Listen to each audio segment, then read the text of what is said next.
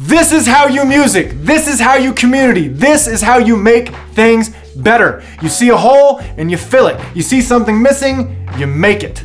Hello and welcome to Daily Austin Music. I'm Pastor Colin McConnell. This is Austin Music News. Now last week, DAWA, Diversity Awareness and Wellness in Action, announced the launch of something big, something huge. A no-cost content creation studio for BIPOC artists, creatives, and organizations down on West 5th Street. That's right, a no-cost studio.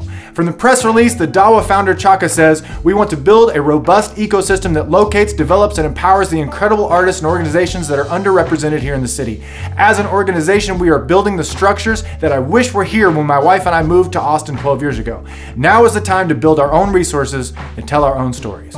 DAWA is an amazing organization that has already distributed over $150,000 to BIPOC community frontliners over the last 2 years. Now, DAWA is creating creative spaces.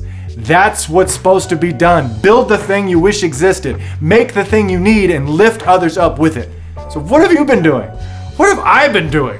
Not enough. Let's follow the example of Chaka and do more, better, faster. I love you, and there's nothing you can do about it.